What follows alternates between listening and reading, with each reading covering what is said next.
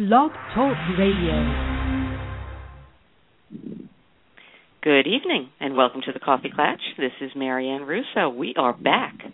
We took a summer break, and we presented the Best Of series, and I have to thank you because we had thousands and thousands of listens to our top 10 for last year, and we appreciate the support.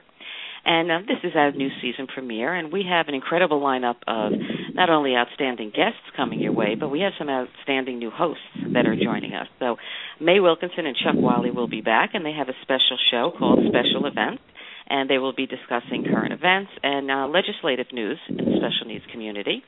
We have Areva Martin, who will be hosting the Areva Martin Show. She is the founder and president of Special Needs Network. She is an attorney. And you know her as an on-air television personality on CNN, Court TV, Anderson Cooper, and she's going to be hosting shows here also. Stephanie Weiss is someone who you may not know, but you are definitely going to remember. She's going to be hosting Ask Stephanie, and she's known here in New York City as the Doctor Connoisseur.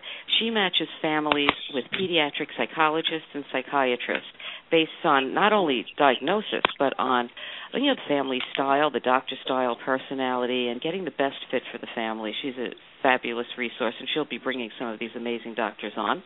And let's not forget, our new show that we presented last year is Off the Charts, Bright Not Broken, hosted by Diane Kennedy and Rebecca Banks. This show is just crazy. People are loving it, unbelievable guests. They discuss ADHD, autism, and twice exceptional kids. So for everything, just go to our website. Everything is there. But for tonight, we have Dr. Allison Baker of Columbia Psychiatry. And Dr. Baker is known in New York City for treating adolescents, and she is the director at the Adolescent program at Columbia's Eastside practice, and she is just a wealth of information for us. And we're going to be discussing transitioning our teens into college because, our kids that have anxiety, OCD, depression, it's a very scary thing. And we're also going to discuss, some of these tragedies that have been happening with shootings and how we could possibly prevent them. So it's my honor to present Dr. Allison Baker. How are you? I'm well, thank you, Marianne. Thanks for having me tonight. Oh, I'm thrilled you're here. You work with teenagers, so you know what a lot of the parents are going through. It's very difficult getting them just up to the high school years, and then it's that time where you feel that they have a little independence, and it's really scary for parents. Absolutely, it's arguably the most challenging time when they are still in the home and yet developing their own autonomy and independence, and then they're off to college before you know it, and they are living independently, and that's a really, really challenging transition both for the youngster and most especially parents. Yeah, and whether they're close by or they're away, they're still they're in a whole new environment. What I want to talk about before we really get into the core of the interview is, I try to remind parents about age of majority. And age of majority is, most times 18. And, a lot of parents fall into that loophole where they, send their child to college, the child has some type of an emotional issue, may have to be hospitalized, and they have lost parental control. So can you just tell us a little bit about that and things that parents can do to make sure that they'd still be involved in the care, should that happen? Sure, absolutely. Maybe it's helpful to start by saying, yes, while your adolescent may now be 18 and be the age of majority, so what that actually means logistically is they may be able to sign for their own treatment, they will be able to sign for their own treatment and consent for things like medications, hospitalization, things of that nature. Any good child psychiatrist, psychologist, mental health care worker appreciates that while chronologically they are 18, certainly they are still part of a context, and that family does need to be a part of the process in terms of getting collateral history, getting a developmental history, pertinent medical history, things of that nature. So in other words, the family will definitely be involved and should be involved. And while they may not be signed the legal papers, for example, in a given scenario, they will be a crucial part of the process. So they're still involved. It's no longer signing those permission slips in the way that you once did. Right. With all my children, with or without issues. I always have them sign a healthcare proxy, when they leave. It just is a little peace of mind for me. Absolutely, absolutely. And there's information on the New York State Department of Health website in terms of actual care proxies, both for mental health care and also just general proxies. So that's a good resource for people if they want to check that out. It's www.health.ny.gov. Terrific. So, let's get into it. What are some of the biggest obstacles that teens with anxiety, depression, OCD, mood disorders, face when they're transitioning into college? What should parents consider when they're choosing a college and sending their child off? Absolutely. Well, I think you've asked two very important questions, and maybe I'll start with the latter and then go back to the former because they kind of go in suit. They follow one another appropriately. So when your child's applying to college, I think what a parent and a youngster can do together is think about the fit between a college and your child's personality. So while academics are certainly important, there are other aspects of college, as you had mentioned earlier, size, location, diversity, extracurricular activities, and all of these factors can impact how well your child thrives in all areas of college life. I think with regards to young people who have specific mental health issues, understanding what mental health services, policies, and programs exist at your child's prospective colleges, especially if he or she, as I mentioned, have an existing emotional disorder. These are important questions to ask in terms of what are the services that are provided by the counseling center, are there associated fees, logistical things like are there a maximum number of sessions allowed per year, are there specialists that are on site, for example, eating disorders and things of that nature. Is there, in fact, a psychiatrist on staff? Because what that might mean insofar as prescribing medications and things of that nature. And does the counseling center provide off-campus referrals? There are other questions to ask in terms of peace of mind for parents. Under what circumstances will the college notify you regarding your child's mental health?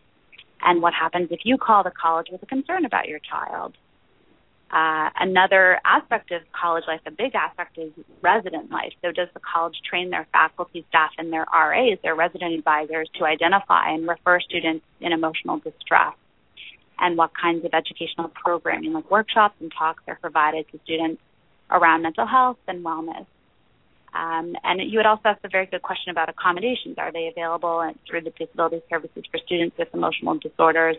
And then finally, one longer-term question maybe to ask is, what is the policy around taking leaves of absence if indeed you get to that point? But hopefully you won't after having asked all these good questions in terms of considering the goodness of fit of their college. Right. And, parents really need to take advantage of the resources because, the disabilities office, that's what they're there for. Absolutely. They're very helpful as far as, room assignments, roommate assignments. There are some people that these kids that it would be very unnerving to have to be in a room with a stranger and not be able to have their rituals or not be able to have their tics or whatever it may be. Parents really need to utilize that. And also I know that some schools you need to actually have the student sign a consent. Is that right for them to speak to you? Yes, absolutely. And that would be another thing that a proactive parent could do in anticipation of their child going to college. Arrive early. You can check out the Counseling Psychological Services Center. You can meet with a representative of their staff and even take the liberty of filling out those releases. So, for example, have your child's current mental health provider, be that their child psychiatrist or their psychologist, sign something like this so that when your child gets set up at college, the on-site staff have easier access to prior providers as well as parents. So those are things that you could do ahead of the game. And in terms of your mentioning about the disability services, there are so many services that you had mentioned, and also young people are also available to receive education coaching, even academic accommodations and other services in addition to some of the dorm considerations that you had mentioned. And so that's something that you should register to receive these reasonable accommodations. Right, because a lot of parents just assume that once they're out of high school, they lose their accommodations, and that's just not true. Not so. You mentioned, about setting up a meeting with the mental health representative at the college. And I know a lot of parents get nervous. They feel like they're setting up a red flag, like they're throwing their kid under the bus. And I know you don't agree with that. So can you just reassure parents about that? Certainly. I think that's one of the most important things that I do with youngsters and families as they're transitioning to college. I understand parents' concern, and I can also speak from the other side, which is to say that staff members at student mental health services are more than grateful to get a heads up when things are not in crisis, and that these issues are so prevalent and so commonplace on the college campus that everybody is interested in preventative medicine, essentially. So to be proactive and set up a meeting of that nature means that you are having your child meet with staff when things are not in crisis and when things are actually going well, so that they can get even a great baseline. And then it would be great news if they don't need services throughout the year. And then if they do, the staff member at the mental health service or psychological center has a snapshot of what they look like back in August when all was rosy and they're rolling onto campus for the first time, and then when things are kind of, hitting the fan come finals or come those winter, midterms. So I think that it is something advisable. It's something that in my practice I do encourage families and adolescents to consider doing, and most have done so, and most are happy they've done so, because it does remove a big burden both from the parents' shoulders and the teen and the 18-year-old who has definitely expressed anxiety about, what will happen if. So this is just another step in the direction of feeling like you've got your bases covered. Right, and a lot of these kids are heading off on medications. And, let's face it, a lot of us are helicopter moms, so, we've had to be. And, it's very risky if these kids start not taking their medication. So it's good for the kids to know that they have somebody that's aware of their situation, that has seen them, like you said, at baseline when they're stable and can tell if they're agitated or dysregulated. It's so important to do. Yes. But now, as far as monitoring, I know that this is something that is tough because, they are fairly independent. So, now let's talk about, what happens if they begin to see signs of severe depression and suicidal behavior, insomnia, mood swings, they're not eating, or maybe they're drinking too much, because they say the first few weeks of college is really when the drinking patterns are formed for most college students. So how can parents be aware of if any of these things are happening? Absolutely. Well, this is probably one of the biggest challenges for parents in terms of taking that leap and letting go, literally and figuratively. Noticing changes in your child's behavior is already a healthy first step to finding them the help that they need. So if you are picking up, on that telephone check-in on Sunday nights that they sound really, really sleepy or stressed out, you can inquire in an open and non-judgmental way. How are you sleeping? How are the meds going for you? How are things going? And certainly if eating's not happening and there are poor sleep symptoms, these would be cause for concern, as well as other symptoms like loss of interest and loss of pleasure in activities. And the primary concern of depression, of course, is suicide. And while it may feel uncomfortable, it is really important to ask about any thoughts of suicide or self-harm. And in responding to the answer, remember to listen without judgment and share your concern for them, and never dismiss or minimize any suicidal thoughts. Having this very conversation is a huge step towards getting your child the help they need. You can suggest that it sounds like, based on our conversation, you're having a hard time. Have you thought about going in to see the therapist, or have you thought about making an appointment with student mental health? And if they blow you off, no, I'm too busy, or I have finals next week, you can, again, encourage them and maybe be a little more insistent that they go ahead and do that, because you are concerned based on what they reported to you. And having that back and forth with your youngster, believe it or not, will be a huge step in terms of them, taking it under consideration and then making that next step. Certainly if they refuse outright, or there's anything that's above and beyond their, a normal routine call or check-in, and they're acting a little more erratically or concerning, you are on super solid ground to call the resident advisor or even make a trip to the college, call the student mental health. They can always receive information from a parent. While they may not be able to release information to you, they can always receive information from you. So those would be some steps that I would recommend a parent take if they're concerned about their child. And how do you recommend that parents deal with that fine line of the homesickness? Because all kids at some point get homesick. Absolutely. Especially their first year out. And there's that fine line of, encouraging them to get past it and work through it and use the calming techniques that they have been given, hopefully, as they were growing up. So there's that fine line between encouraging them to stay and, knowing and being able to know when they've really reached their limit. So how should parents deal with that? Absolutely. I think that's a very important question. I think trust your good judgment as a parent. If you are a concerned parent who's already considering all these issues and these factors and listening to this radio show and thinking about these kinds of details and nuances about their youngsters' well-being, you're in the right direction in terms of making sure that they are going to do okay with this big transition.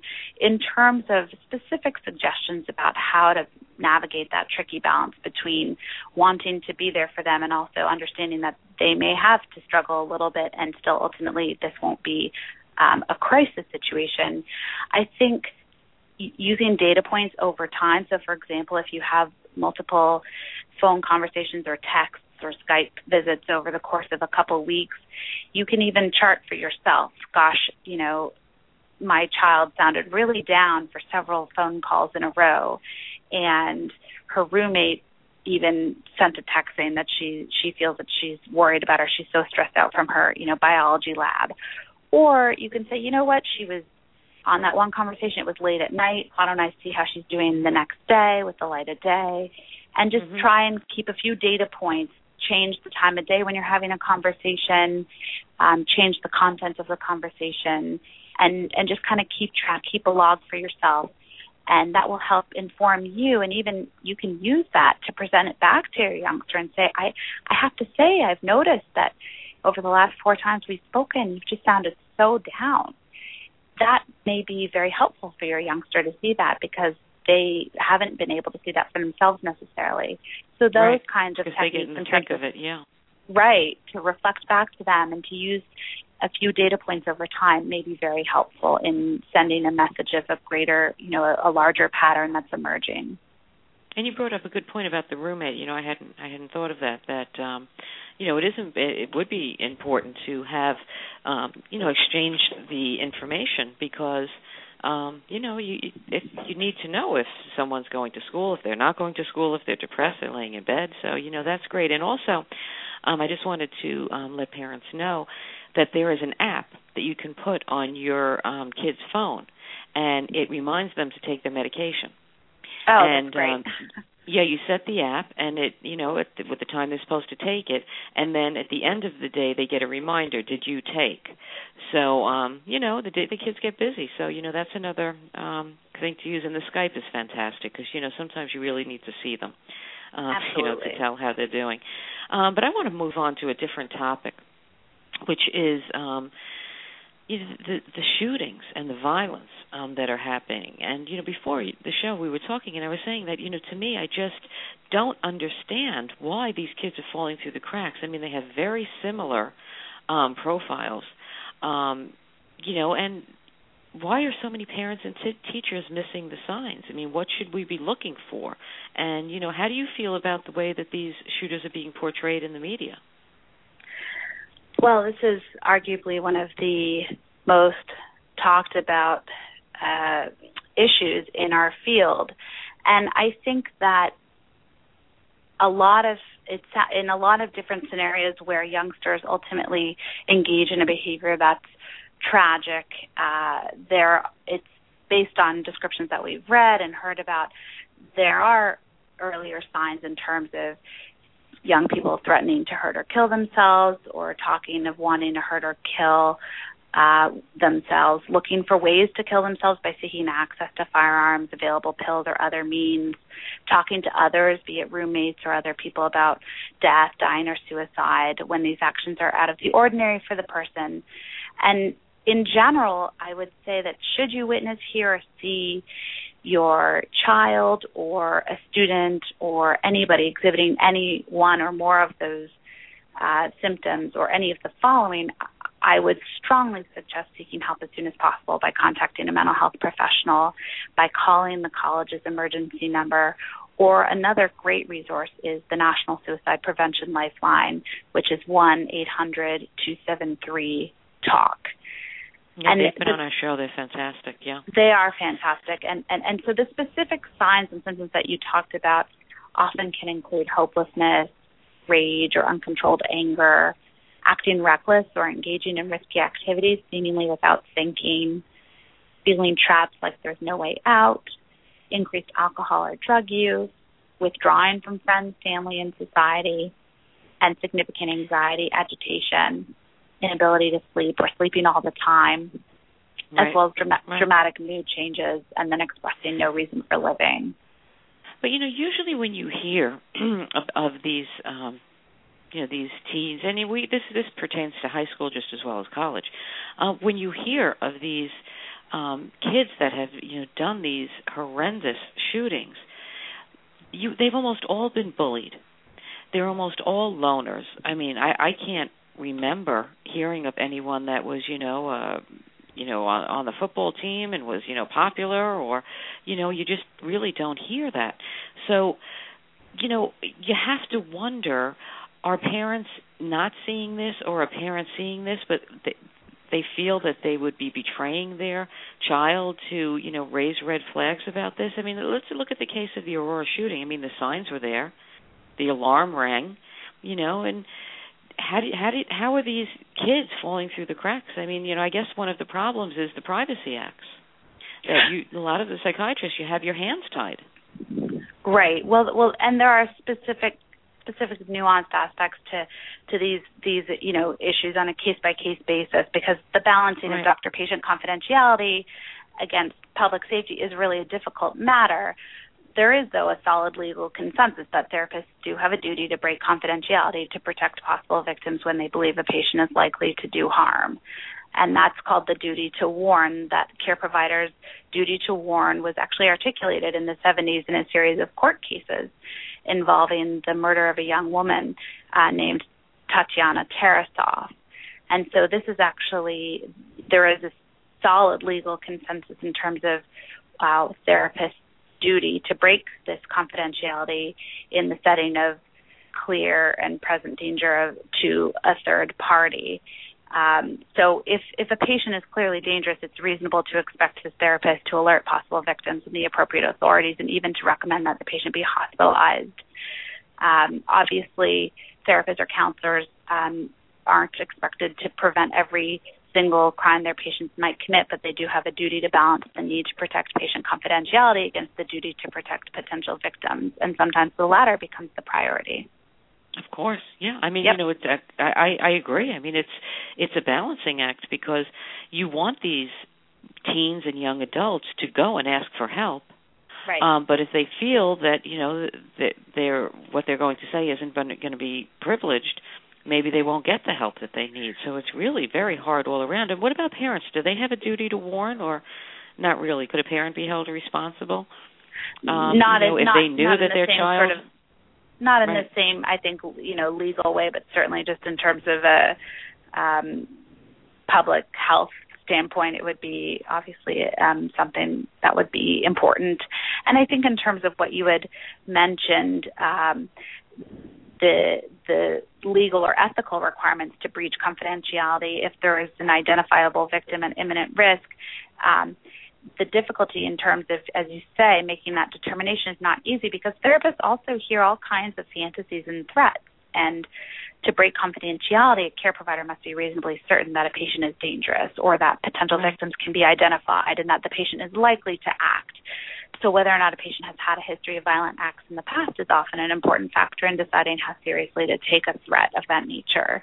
So all of these things speak to the importance of a good working relationship with a therapist, between a patient and therapist or a patient and psychiatrist, which all kind of goes back to our initial point, which is setting these relationships up early so that your adolescent and your college kid can have somebody in their corner to help them through this process, and it's not a complete stranger in the middle of crisis. Right. And it's so hard because, you see these kids and you just look at them and, it's so horrific, and they're vilified. And, then you look at the other side and you say, they were so ill. So it's heart-wrenching. But, for a parent that has a child like this who, is capable of doing something like this, how can a parent approach, such a fragile kid that they feel is really struggling or that has this capability? How could they get them to professional help if they don't want it? Absolutely. Well, it's really, really challenging, and I would say that parents can and should access all the supports that they can to help their loved one in need. So getting help from individuals or agencies specializing in crisis intervention and suicide prevention, taking action even if your adolescent is not in agreement with you, so removing means like guns or stockpiled pills, offering hope that alternatives are available, but not offering glib reassurance because that only proves you don't understand from the adolescent's perspective. Mm-hmm. Parents can, be advised not to act shocked.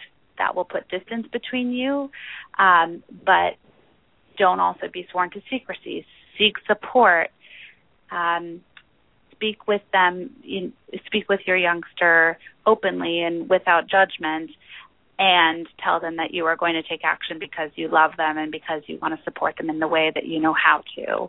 And in terms of building up a network to support the parent in this situation, I would strongly encourage them to speak with their adolescent psychiatrist, their therapist, and call the counseling and psychological services at the university and really just seek help, seek support, because there are multiple resources out there to help families with these kinds of situations.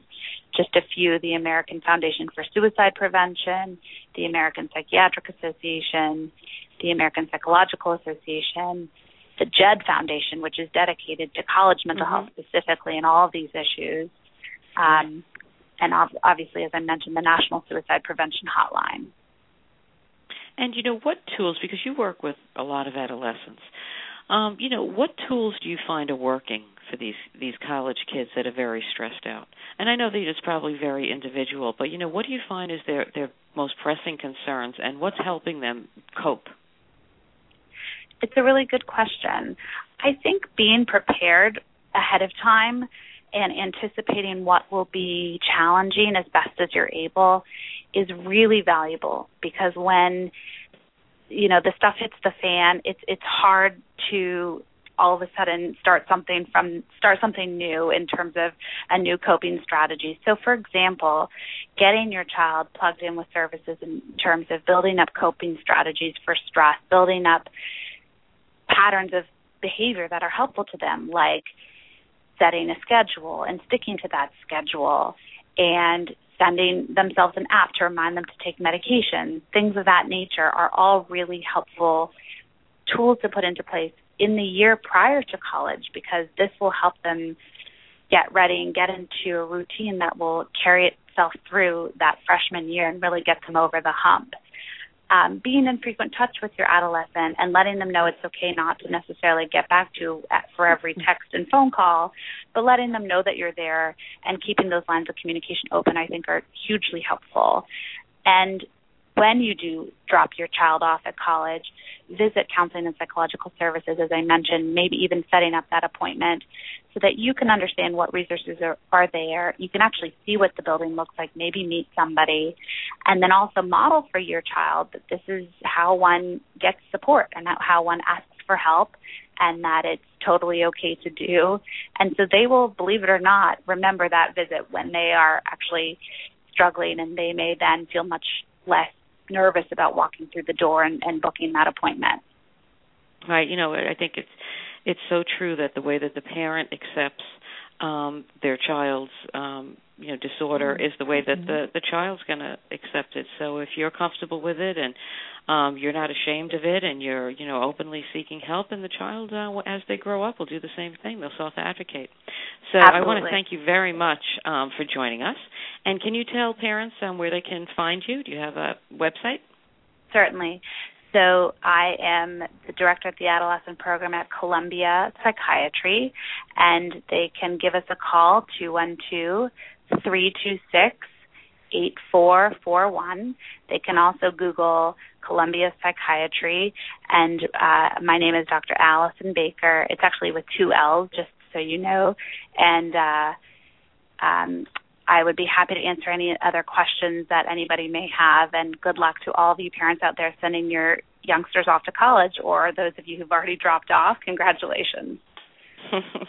Well, as one, thank you very much. Well, thank you for joining us. And we are going to be having other doctors from Columbia Psychiatry are going to be doing some interviews with us, so I'm going to be posting those next week. Great. As I end the show, we have some really great shows coming up. As I end the show, each time, you are your child's best advocate. If not you, then who? Become a strong, educated parent. Thank you for joining us, and go to our website, www.thecoffeeclatch.com. Have a great night, everyone. Good night, Marianne. Good night.